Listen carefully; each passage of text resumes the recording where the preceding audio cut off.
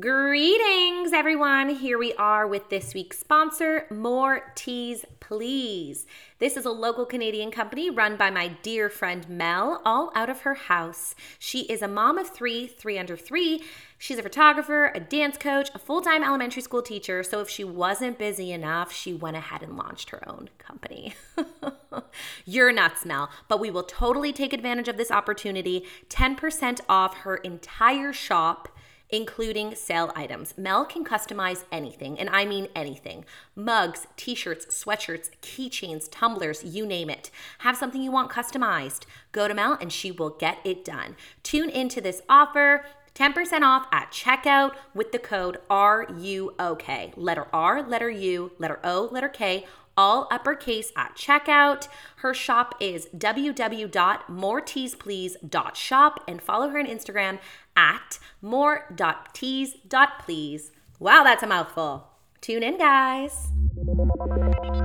Are you okay? Don't care. Great. Bring on the bubbly.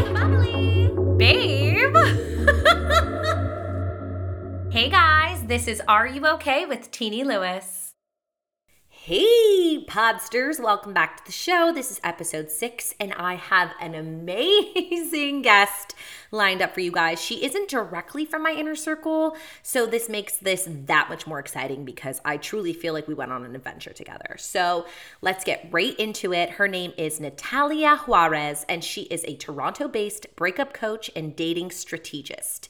After going through a broken engagement in 2010, she became obsessed with reimagining heartbreak as an opportunity for transformation and founded Lovistics.com in 2013. I will link it in the show notes. Today, she helps men and women through the entire spectrum of breakups or divorce, helping them recover, initiate a separation, win an ex back, and find new love. She's been featured in publications around the world, including Good Morning America, The Wall Street Journal, GQ, The Guardian, Vice Media, NPR, among major Canadian medias such as the Globe and Mail, the Toronto Star, and CBC Radio. Need I say more, everyone? She knows what she's doing. This Toronto-based visionary has reimagined healing and the path to overcoming heartbreak, a delicate hand with a firm grip on how to move forward and break from both the patterns and the past, helping those trying to get over a breakup, thinking about one, or even avoiding an unnecessary one. So we get into all things breakup, love, dating, of course. I learned so much. I truly feel like it was like a therapy session for myself. She introduces the concept, that she works with, which is attachment theories. Again, something I had no idea about, and again, learned so much. So I'm going to shut up and I'm going to introduce her. Of course, the first half of the episode is dedicated to all of that. And then the second half is dedicated to The Bachelor. And The Bachelor finale aired last night, after the final rose. It was a super controversial, dramatic season. We talk about all of it. Even if you're not a Bachelor fan, you will learn from this because we keep talking about relationships along the way. Amazing. Let's go. All right, everyone, I have the one and only Natalia with us. I cannot wait to pick her brain. Let me shut up and give her the floor. Hello, Natalia. Hello. Thank you so much for having me, Justine. No, thank you for coming on because like I said, we are going to pick your brain.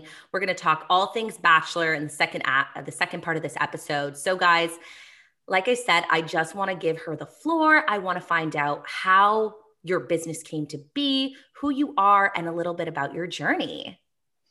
Okay.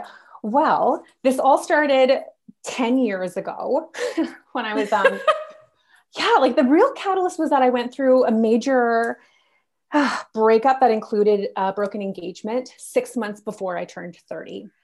Now, in my 20s, I had been through a couple of other big painful breakups, but it was this second one that just really rocked my world because it was,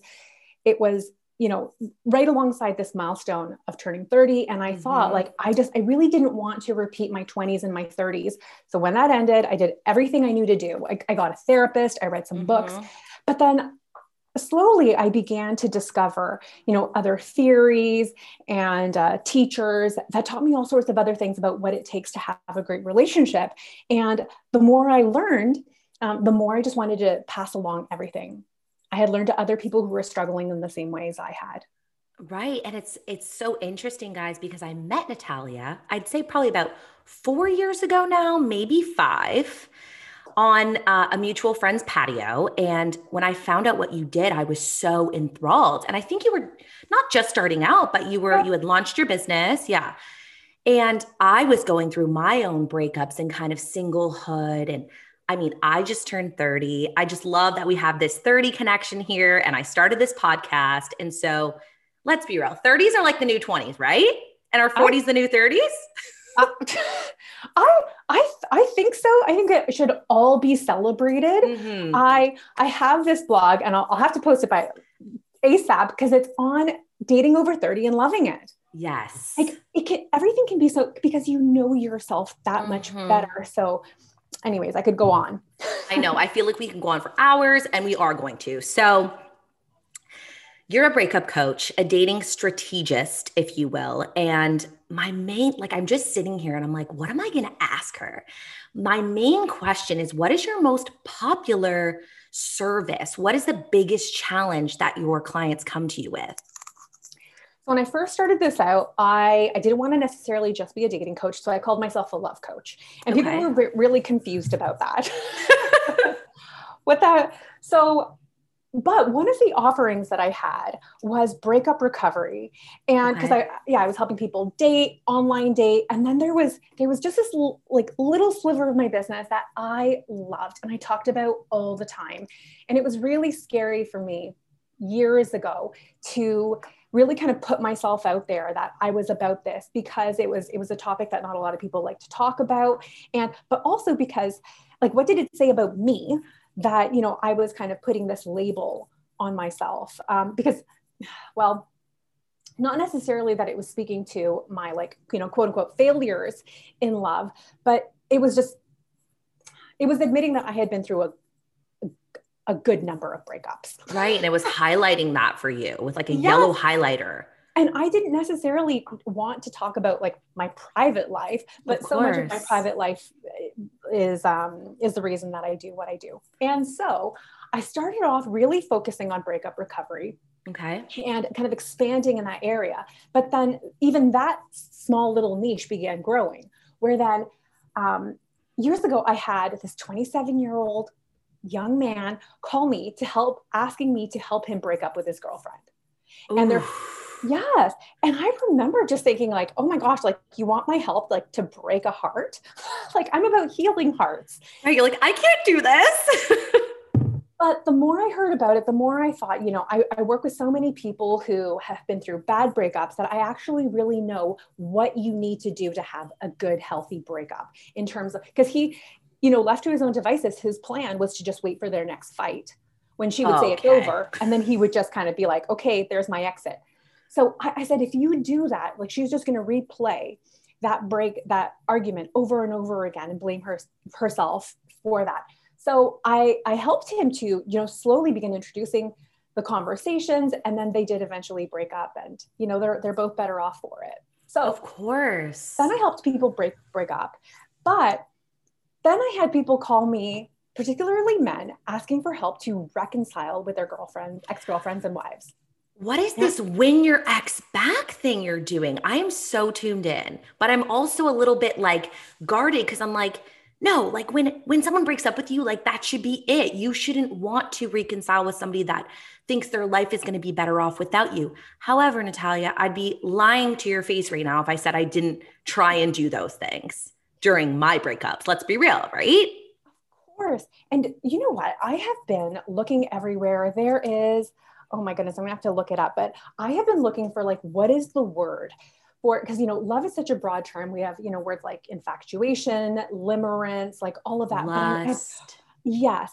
And I've been wondering, like, what is that word for desiring your ex, for desiring, not like longing for what you've like never had, but what you had and lost, because it is an emotion that, like, I talk to so many people about that. Sometimes, like, that's one of the first things people feel after a big breakup, is this desire to just go back. Now, I agree with you that 90% of the time it is a bad idea. Right. So, but I would say for the last 5 years, half of my clients that has been their entry point. Interesting. But Mhm. it makes perfect sense because we all do those Google searches of like, okay, just focus on you, casually post on social media, join a club, start a hobby, get in shape. Like the list is endless, right? But what would you say are your main, you know, bullet points that you hit during that Win Your Ex Back service that you provide? What is it that you're doing? So the first thing I do is I have an assessment. And so I have Okay. a blog on why love is never enough, because I'm like, okay, yes, I get it. Like you're connected, but like, is it really love? Is it attachment? Is it addiction? So first, before I even attempt to help you to put this back together, let's look at what we're working with. And most of the time in that assessment, we see that either it's not possible to get things back on track, or it's not in Okay. their best interest. And I think that once I'm able to reflect that with confidence and also let them know that it's okay, and it can be even better than this, and I can help you to heal, move on, and find that, then they're a little bit more open to moving on. So, Right. but once in a while, and I've helped people to like get engaged, get married. Once in a while, I have some couples where I feel like there were certain things that, um, especially around like communication or commitment, or maybe if they didn't know their attachment style, like maybe once it got really close to, say, like marriage, they just kind of panicked. So Right. once they kind of understand that it wasn't about the relationship, but more about themselves, then they're a little bit more open to committing again. And so, yeah, I've seen some beautiful love stories. Yeah.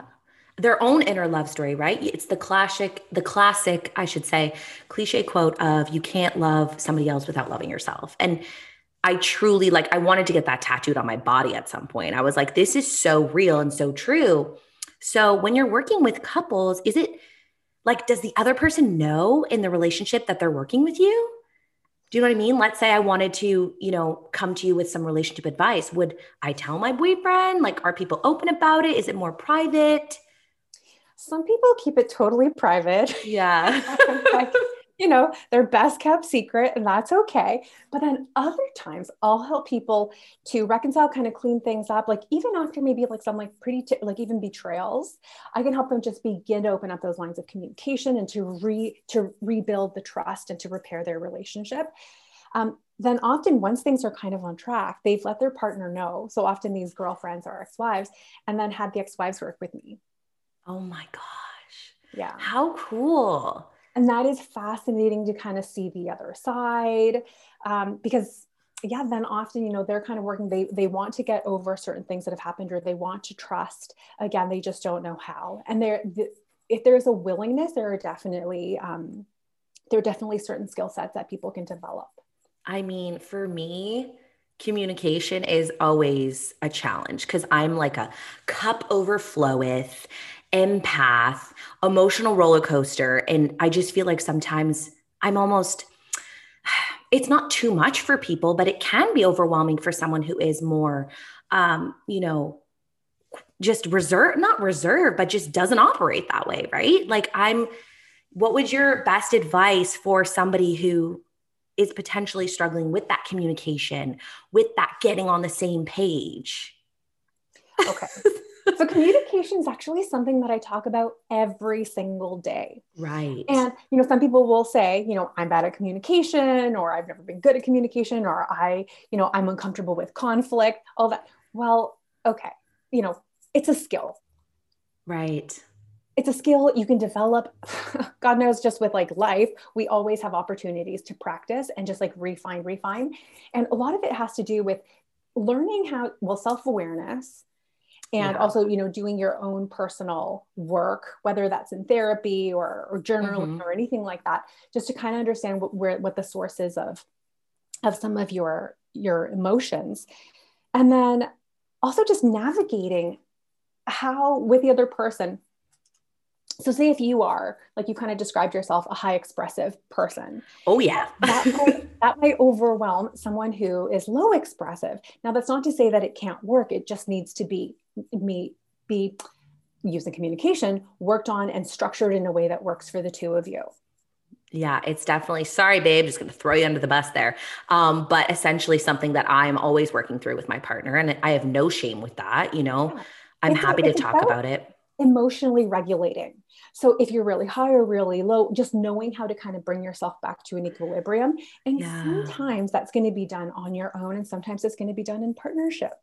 that's such a good point. What did you say? You said emotionally regulate. Yes. It's your yeah. Ooh, I love that. And to talk about therapy, like you brought up when you did have this, massive come to Jesus, if you will. I started therapy this past year as well. Turning 30 was a huge hit for me. And yes, I'm in a very happy relationship, but turning 30 came with all these other pressures, let's be real. And yeah, when am I getting engaged? Am I getting like it's like stop it. This year has taught us, if anything, to live in the moment. Do you feel like you're always reminding your clients of that, like when they are going through these trials and tribulations or joyous moments? Yes. Um, and talking about like just like 30 or milestones or expectations, in particular for women, Mm-hmm.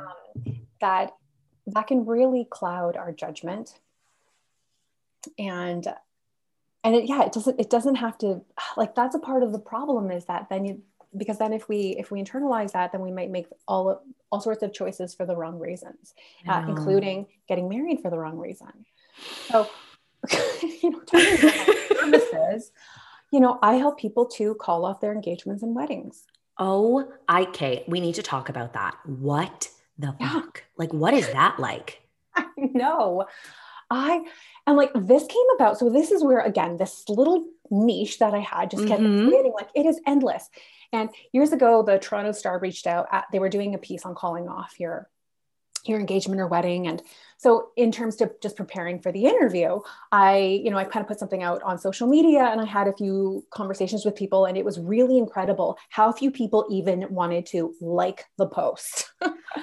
Because Right. there's so much shame around that. and Mm-hmm. but then I had conversations, just kind of in like the DMs, and so many people told me that how many people had gotten married and gone through with something because they had no idea how to end it. And then years later they ended up getting a Of divorce, but that they had an intuition before. course. So they just wanted to emphasize how important a service like this was. Now, it's not my main focus, but I will help people in all sorts of ways. So I have this like 10-page free guide on my site with like this Amazing. like 3-part process with like a checklist.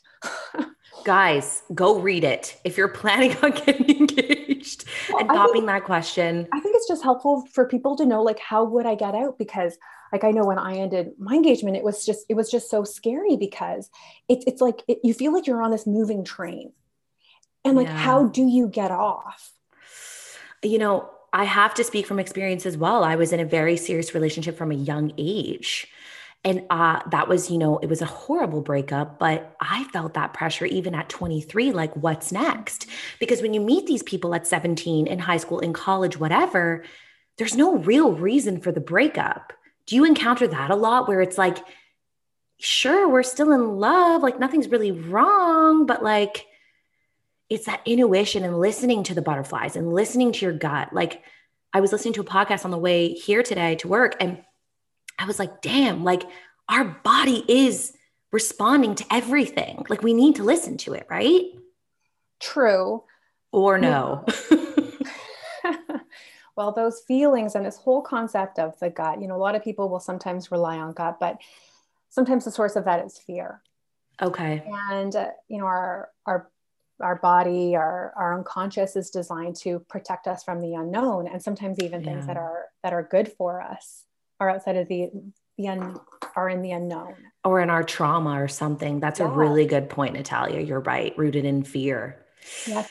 And that's why I have found working with people in their 30s, I would say, to be the the most there's a little bit more flow there, because people have patterns. I think in people's 20s, people are kind of figuring things out. They're really attached to, like, well, it's just the way it is, really just kind of going with their feelings. And in their 30s, people will kind of step back and look at themselves as the common denominator. And why is it that I keep attracting a lot of these Yep. relationships?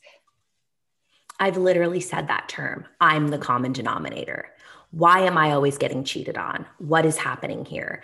And then, as much as you think you're a strong, confident woman, which I believe that I am, you can't help but let these seeds get planted in your brain.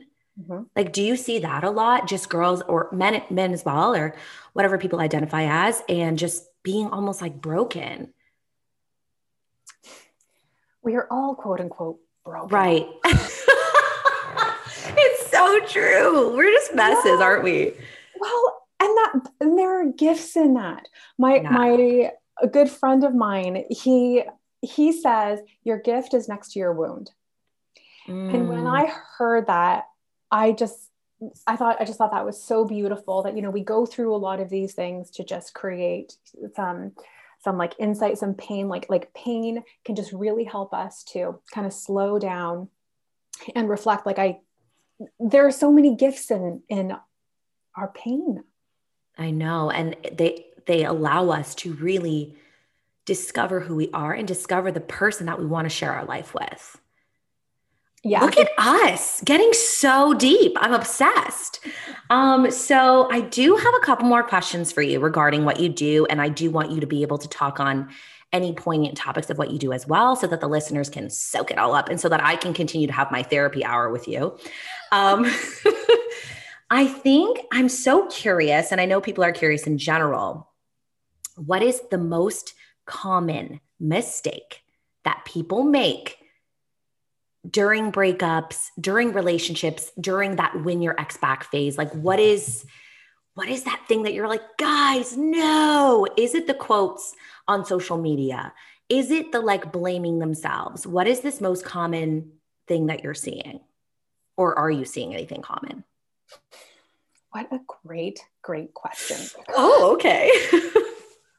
And that could go in so many directions, but so when people go through breakups, and in terms of, a lot of it has to do with understanding the psychology of a breakup. Okay. That we are designed, so I talk a lot about attachment theory, and we won't have, necessarily time to go into it. But for me, it was the missing piece. So I have a blog on the secret to drama-free love.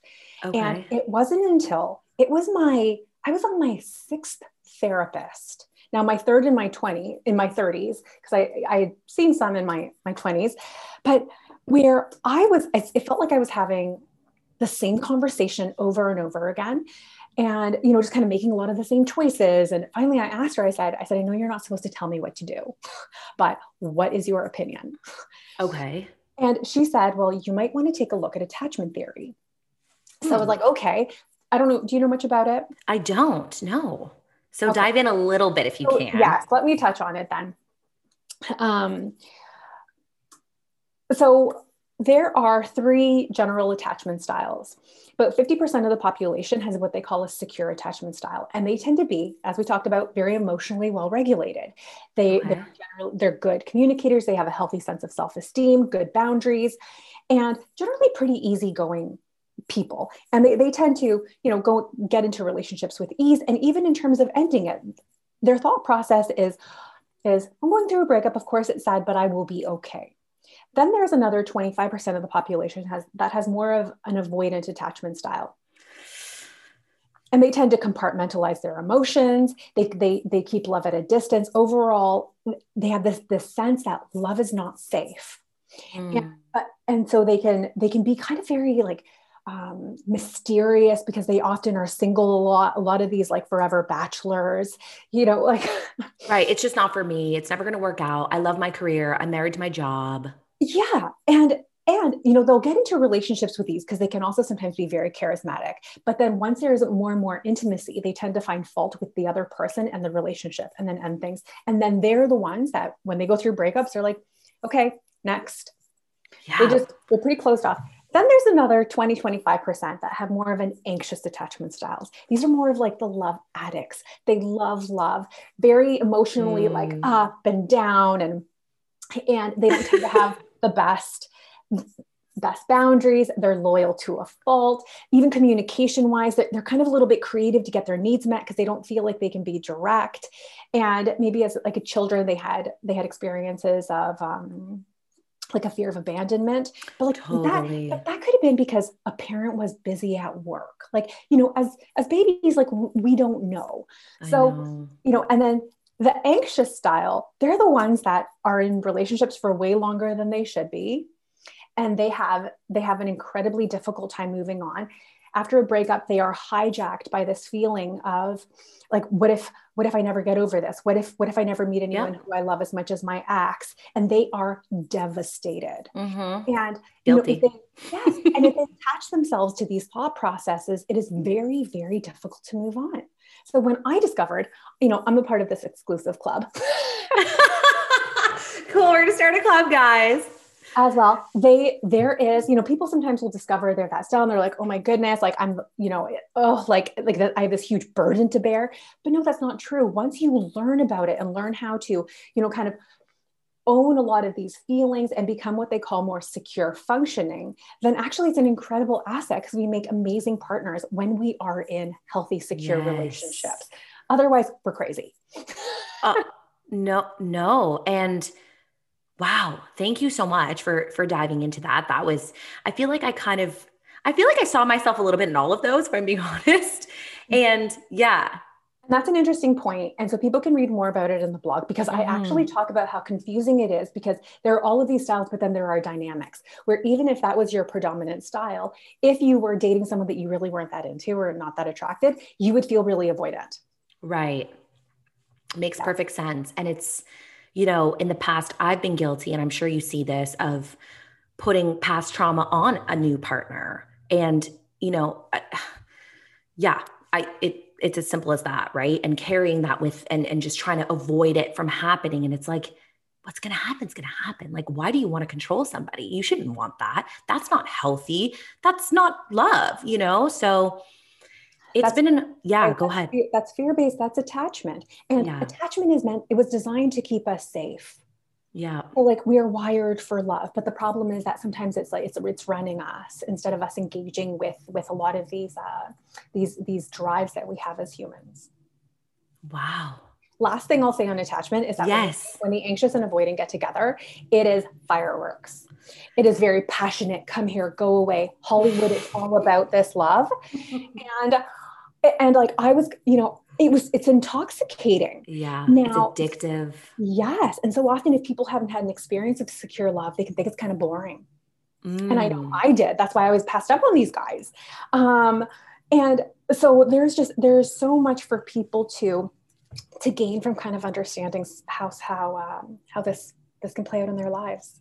It's almost like love languages, right? Like when you know and you dissect them, or what's your take on those? I feel like, Love languages are like it doesn't hold a candle to attachment theory. okay, Like so many people know about love languages, and it is important, but right. it is like attachment theory is the foundation. Copy. It makes perfect sense to me. Like Yeah, honestly, I'm gonna research it more. I will send things your way. Absolutely. And I really hope that people do check out your blog. I read a little bit, so I'm gonna be reading more of that. Is there anything that you want to say in terms of like, this needs to be known, this needs to be said? My listeners are mainly 25 to 35, mainly women, although I love you boys. And I also have an LGBTQ following. Like, do you work with all walks of life, all sorts of relationships? Yeah, just some couple more tidbits of information from you. I work with everybody. Amazing. Done. Love it. Same. I know, like, yes, there are trends, but I just recently worked with a 20-year-old young man, and his heartbreak was the same as someone in their 40s. And yes, and I actually have a degree in gender studies. Okay. Amazing. So I feel like that really kind of plays a role in my work. And yeah, like certain things are different, but love is love. Love is love, heartbreak is heartbreak. And so I try to be as inclusive as possible, even though I definitely like really enjoy working with people in their 30s, I would say. Yeah. I was looking at your testimonials and I was like, oh, wow, they're mostly in their 30s, but that makes perfect sense to me.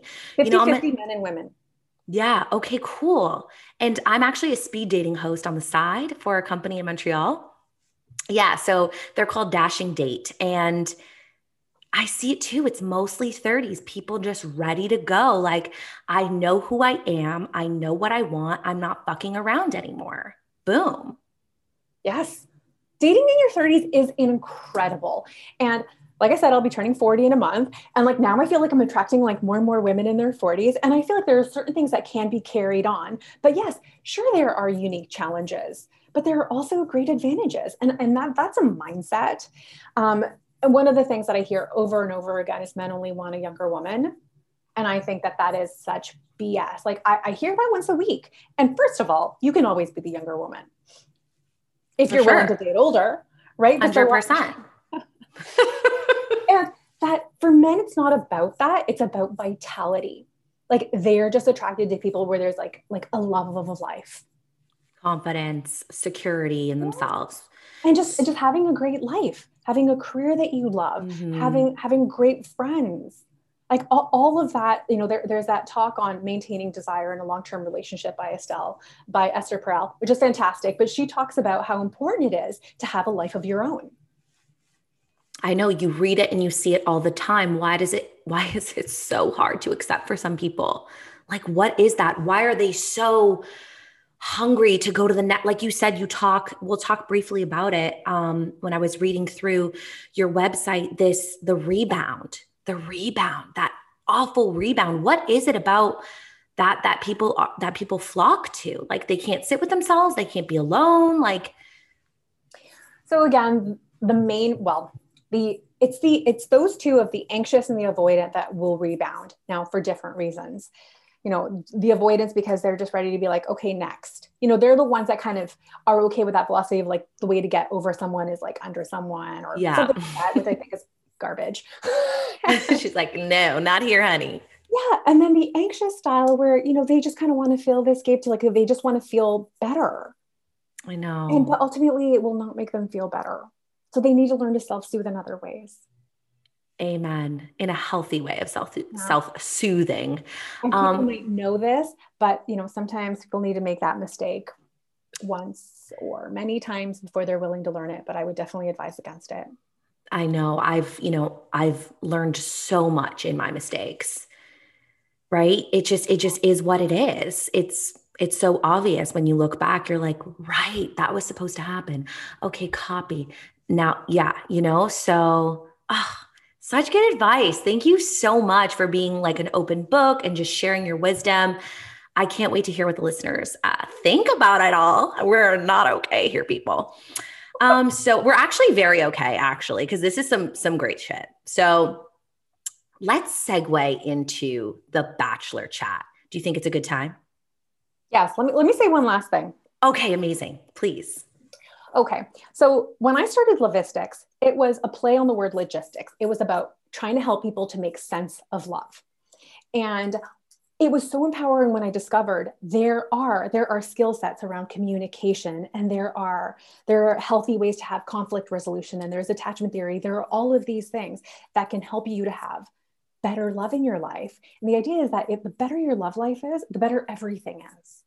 So I would encourage your listeners, even if they've had, they feel they've had bad luck in love, to Mm-hmm. really kind of begin to do the work in this area, the same way that if you were having challenges in your career, you would work on skilling up.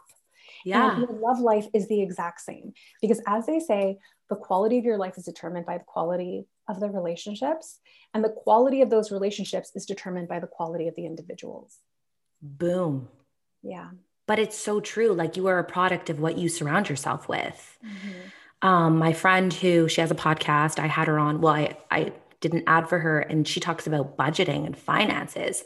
And it goes in hand with that. The five people that you surround yourself with the most are going to be a reflection of your finances, are going to be a reflection of your, like you said, your love life and your friends and your circle. And I think you're exactly right. And that's a perfect note to end on, is that do the work just like you would. Like, I'm an actor, get back in class, go to dance class, stay in shape, tune up, fine up, edit this, do that. You're always working, you're always learning, you yourself as well, right? Uh-huh.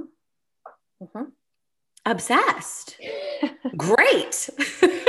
So now that we segue into The Bachelor, I hope we don't lose anyone with this because we are going to be unpacking and sharing all the tea. But I do want to just start off with your connection to Rachel Lindsay, which is so intriguing and so interesting. So take the floor, please tell us. Yes. Well, over the years, I've had a chance to meet a number of the contestants, and I'm just I'm just so fascinated, by Bachelor Nation. But in particular, the last time I was on Good Morning America, I went backstage in the green room. Rachel Lindsay was there. And, she was my favorite Bachelorette. And we had such a great chat on about her season and how she said that dating that many men was really empowering for her, that it was, Yep. it was obviously an adjustment. And so I got to also share that, in my 30s, when I had to learn how to date and not just kind of go from relationship to relationship, but to kind of manage a lot of these, leads. Right. It can be a process, but it's also incredibly empowering, and also just how great it was kind of dating as like your late 20s, early 30s. And do you think the show is it a great example of that?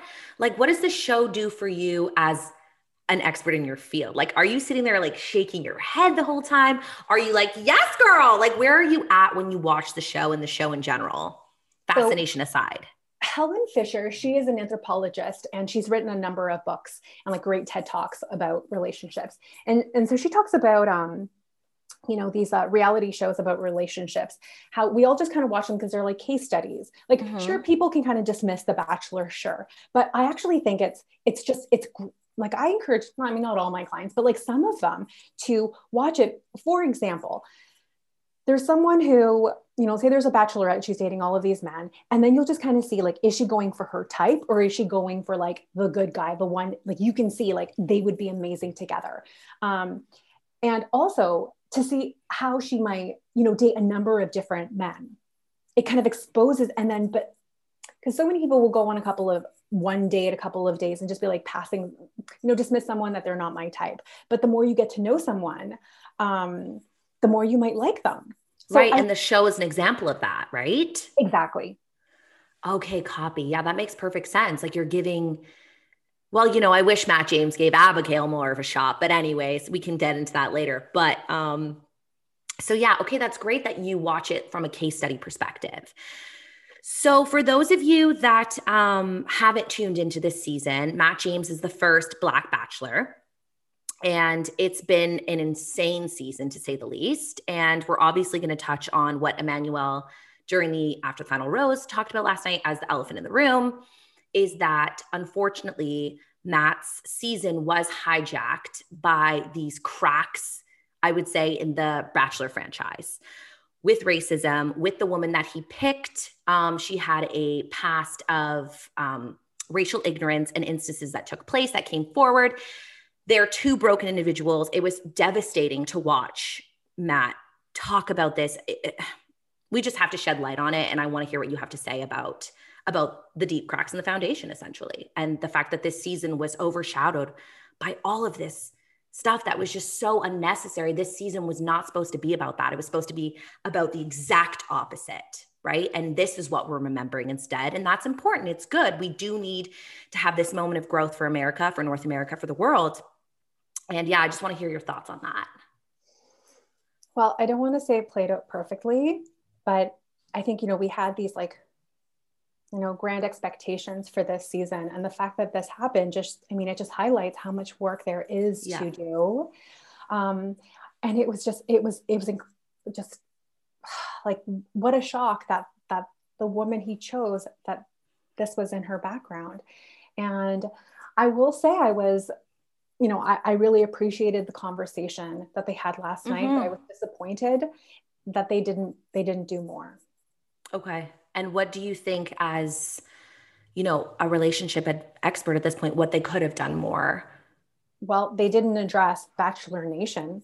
Right. They kept it to this story. They kept it isolated to this one experience, but really it's that a representative for Bachelor Nation didn't speak and also commitments of what they could do better. And they didn't address the controversy with Chris Harrison. Yeah, you're exactly right. It was all about Rachel and the relationship with Matt and where they're at now. And they even asked Michelle, where are you at with the situation? And yeah, it's all around very disappointing. Yes. Now I will say, I don't think that Bachelor Nation is a force. And I don't think they're going to let it go. I'm sure I'm not the only one who didn't notice that they didn't address the franchise. So at all. I really hope that, something comes of that. I know. And I think last night was Emmanuel said, he's like, this is the most uncomfortable conversation one can have. I think that they all did the best that they could, maybe. I don't know. I don't know, right? I'm not there. I'm not them. I'm a white woman. It's just, it's gross and it's scary and it's sad that we had to watch Matt. He didn't even know what to say. Yes. And I thought it was really powerful. His, the silence, it was just hanging there. And I think everyone it was really collective. Yeah. And there were just looking at my notes, there were a few things he said that really stood out about, a big problem was that he even had to explain why it was problematic. Yeah. What did he say, Natalia? He said the fact that, hold on, I wrote it down as well. That she might not understand what it means to be Black in America. Yeah. And that if you can't understand that this was problematic 3 years ago, how can I be with you? Right? It's exactly what Chris Harrison had done, because he was excusing it. And is it not a good look in 2018 or is it not a good look now? Sweetie, it was 3 years ago. What? And to say that to Rachel Lindsay, she's deleted her Instagram since. It's been so hard for her. So I just hope that everyone, tuned in and took what they needed from that. I know I did. I had some really important conversations last night with, Black friends, white friends, whatever. And we should talk about Matt and the season and the women, because there's lots to unpack there. Let's be real. Did you want to say anything else about it? What? Oh, this season. Wow. So which attachment style do you think Matt has? Oh, he's an avoidant. No? 100%. Look at me, the teacher, the student becomes the teacher. This is the lens that I watch it through. It comes, and once you have a working knowledge of it, it comes through in people's words, actions, also their relationship history, just the fact that he's never been in love. Well, love is probably not safe. And then, we got to kind of see what was behind the scenes in terms of his, with his family and his dad and his mom. Oh, that was so tender. I loved that scene with his dad. I just yeah, it was important for people to watch. I hate that he was used as this scapegoat. I hate that, then there was talks about the stereotype of the Black father, just, people just making a mockery of it, unfortunately. And you're exactly right. Were you going to say something about the mom? Yes. Well, just that when she made that comment after she had met the two last women about how love fades, love is not everything. Just you actually saw Matt's face, just these micro expressions where something changed in him. And it was so obvious. Flooded, where it just seemed he had done all of this work to kind of bring down the walls and connect with these women. And it's in that moment, those walls came right back up. I know. And I don't want to sit here and blame his mother. No. But I'm come on, what? No. It just showed how present all of that fear is for him. Yeah. And, a lot of people have said he's a little bit uninteresting, and he says, thanks for sharing, and kisses with his eyes open. He's a great guy. You can tell he's a stand-up guy, but you're right. It's just the blood drained from his face. And I'm oh, he was never ready for this. No, and this was his first time on TV. Right. So for those of you that don't know, he doesn't have a previous season. He's actually best friends with Tyler from a previous season. So that's how Bachelor Nation knows him and fell in love with him. And yeah, it's just well, and he was kind of thrust into this season, I think, with 2020 and everything that had happened. I think Bachelor Nation decided like we have to have a Black lead. It's been 25 years. And so I feel for Matt that, his season wasn't only about finding love, but that, anyone else, that would be the main objective. But for him, it was also like he had to take on social justice and diversity and inclusion. And that comes with a tremendous amount of pressure. It's too much for one person, let's be real. And then to have it pan out this way is devastating. It's traumatic for him. Were his walls up now? Honey, he built the Great Wall of China around him. He wouldn't even speak last night. It's like, and you're right, the silence was very powerful and poignant, but how sad. Like oh my gosh, you're so right. I'm going to watch through this lens from now on. These people. So what about the women? So obviously there was so much drama in the house. And then towards the end, it was nice to see the three final women, Michelle, Rachel, and Brie, after their fantasy suite nights. I was really impressed with them. They all sat there and they talked about it. Yeah, Rachel kind of fell apart a little bit, which I think was accepted. I wouldn't be comfortable with these girls all like, hooking up with my man. So it's like, it was so nice to see three women sit there with themselves and their thoughts and their emotions compared to the shit that was going on throughout the beginning of the season. It's ridiculous. And I'm not sure if it was just how they edited it. I don't think that would have been possible, but it was a mean house. And this just shows, again, you can kind of compare seasons where culture matters. Yeah. So, and you can't say it's one or the other because, different seasons have had a different feel. And often it just depends on like who's in the house and what kind of leadership there is. But I was so impressed with his selection.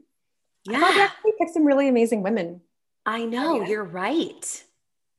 And, okay. So in terms of a couple of things about like, what about him and Michelle?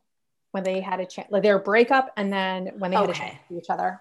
So I'll speak on this quick, and then the expert will take over. Oh, please. The fact, okay, first of all, she has her shit all the way together. We know this. She is a dream. Goodbye. And you know what, Natalia, I'm not going to lie. I thought she was a little beige in the beginning. I'm like, you know what? I'm like, oh, she's kind of forgettable to me. And then I fell in love with her, right? And I think America fell in love with her as well. She's the new Bachelorette. So, I am really irked by the fact that he wouldn't give her those 2 minutes she asked for. Yes. I'm like, of course. It's happened to me. It's happened to my friends. Like, you don't even know what to say because you don't know what to say. And is it cowardice? I don't know. Like, I really do like Matt. I think he's a great guy. I'm just disappointed he couldn't give her 2 minutes. Are you that scared? Yeah. Yeah. When she said, afterwards I wasn't okay and that she didn't get the closure she needed and that she really crumbled and that the producers knew. So, I mean, again, this speaks to his avoidance, right? The fact that like, I can't deal with that. I don't have the capacity. And the fact that she 100% has a secure attachment style. I knew it on their like first date. And the fact that she asked for it, like, this is also about like, they're very in tune with what they need. Like, I need 2 minutes to say my piece. That's it. I don't want to try and wing you back. I don't want to change your mind. I just need it for my closure. And I'm sure you see it with your clients all the time. I mean, I never got closure on some things. It's like, it's unfair. It sucks. Okay. It is. Their situation aside, closure wise, closure is overrated. Okay. We can't rely on it for our healing. I know. When we get it, sure, great. But you know what? Once you get that closure, there's always more you want to know. So at some point, you have to give yourself the closure that you need. Wow. I mean, yep. Should I get it tattooed on my body? Like, and sometimes that closure comes years later. We want it right away, but sometimes as things come into perspective, we realize, oh, that's why it didn't work. So peace can come later. You just have to like trust the process, or as they say in Bachelor Nation, trust the journey. Trust the journey, maybe. I mean, they trusted their journey, and well, honey, yes. Okay. And so at the end, when they got to see each other again, I wrote down this line because I absolutely loved it. Let me find it. Where, when she said, "You've taught me a lot about relationships, what I'm looking for and what I'm not looking for." So that was my favorite night. That was my favorite line of the evening. Yeah, especially with what you do, you're like, yes, okay, this is an example of a woman who took what she needed from this breakup. She utilized it, she analyzed it. I mean, it probably kept her up at night. Lord knows it keeps us all up. Mhm. But it's like, But that wow, heartbreak came, it bared gifts.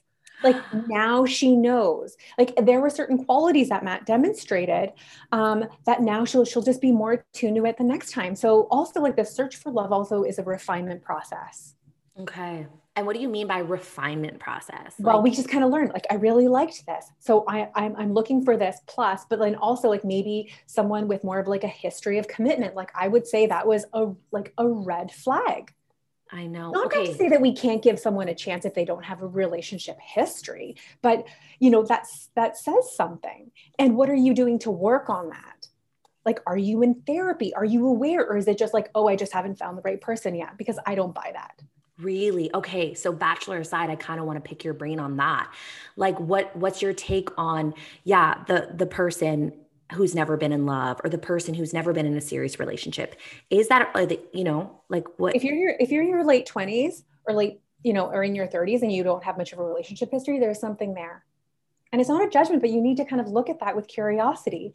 And for some people, maybe they had a lot of responsibility, so they didn't feel, like they could work on this area of their life. Like I've seen that with a lot of my men who have like family businesses. Interesting. Yeah, Interesting. they felt the demands of that. But at the same, or was it kind of a way to protect yourself from being hurt and kind Oh, of because we can definitely like shield ourselves from love. Just, oh, like I'm just focused on my career or I don't know. I'm doing me. Yeah. Because you want someone with a little bit of a relationship history because they will have learned and grown. And we want to see that people have a history of commitment. Like there are so many women I talk to, mostly women in their 30s, where they want a man who's never been divorced. And you're like, Well, sweetie, that's a gift. and you know what? I remember feeling like that. You just kind of, Yeah. you just want this, like, you romanticize this idea of being like the first, but when I remember when I heard that it demonstrates a history of commitment, that I completely changed that paradigm. Yeah. So I think that Michelle is a perfect example of that. She's like, you know what? I'm a teacher. I'm this. Like, I'm ready. Okay, cool. Thank you. And next, right? Like Ariana Grande. It makes sense. It rings true. So, yeah. Okay.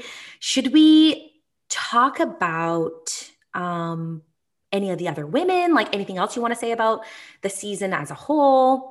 The drama. I mean, we don't even talk about the drama. Ooh, what about Katie? I'm obsessed with her. I love her. She's got my energy. Like people are telling me, oh my God, you're like the Katie of the season. I'm like, cool, I would show up with a vibrator. I would. Yeah, but she did have some drama too with the woman tell all, with the other girls kind of coming for her. Yeah. And that was like, she didn't bring that on that. That was just kind of thrown her way. Ugh, No, but again, she has a secure attachment style too. So we have here yes. two drama-free bachelorettes. This is going to be incredible.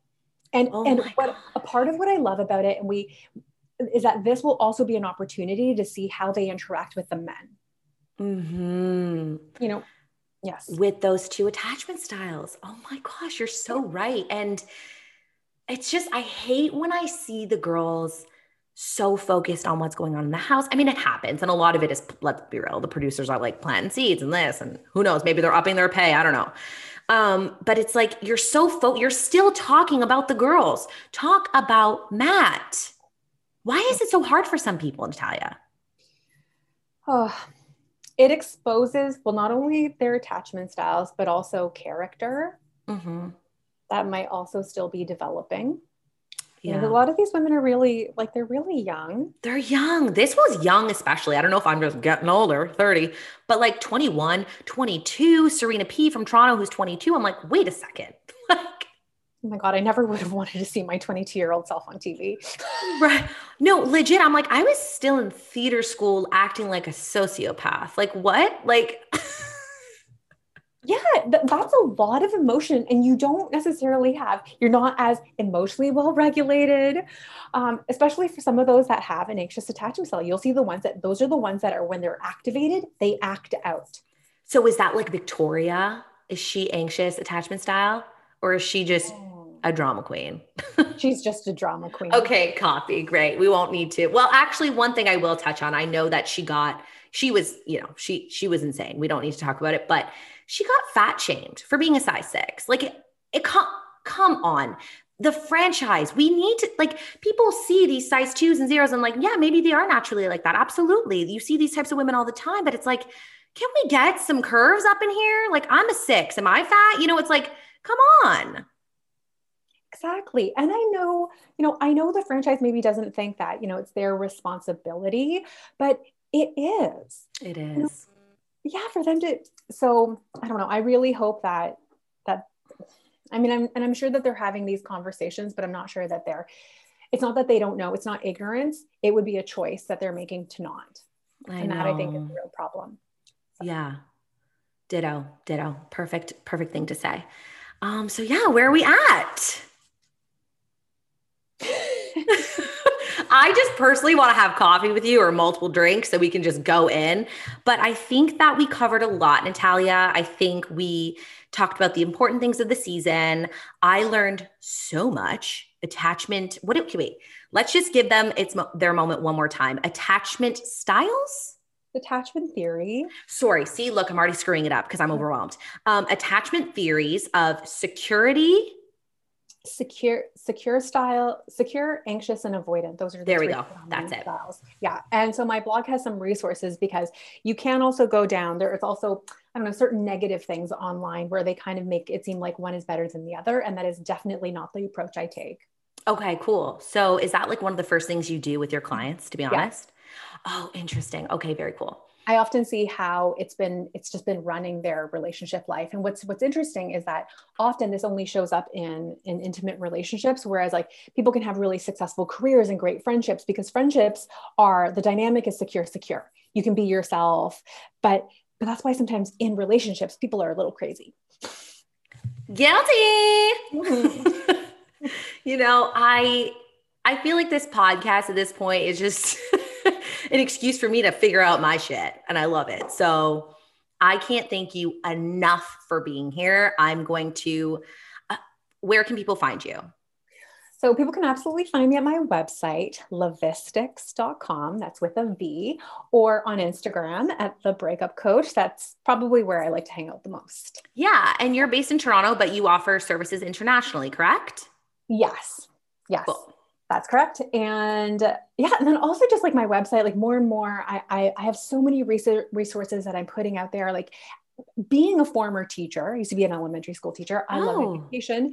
So there are some great resources on my site, but there will be more and more, including that, how to call off your engagement, a breakup survival guide, even breakup playlists. I saw the playlists. They're incredible. So anyways, please, leverage that site, whether or not, people would need to work with me. It's a great resource site.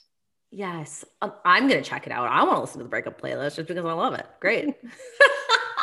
Well, thank you so much for being here, Natalia. I would love to have you back on, and I can't wait to hear what everyone says. Yes. If there are any questions that your listeners have, let's just collect them. And then we could always, do another call. I would love that. Okay, guys. So please slide into Natalia's DMs. I mean, not in that way, but or maybe in that. No, do not do that. And slide into mine and throw us those questions and we'll be happy to answer them. Thanks so much. Thank you.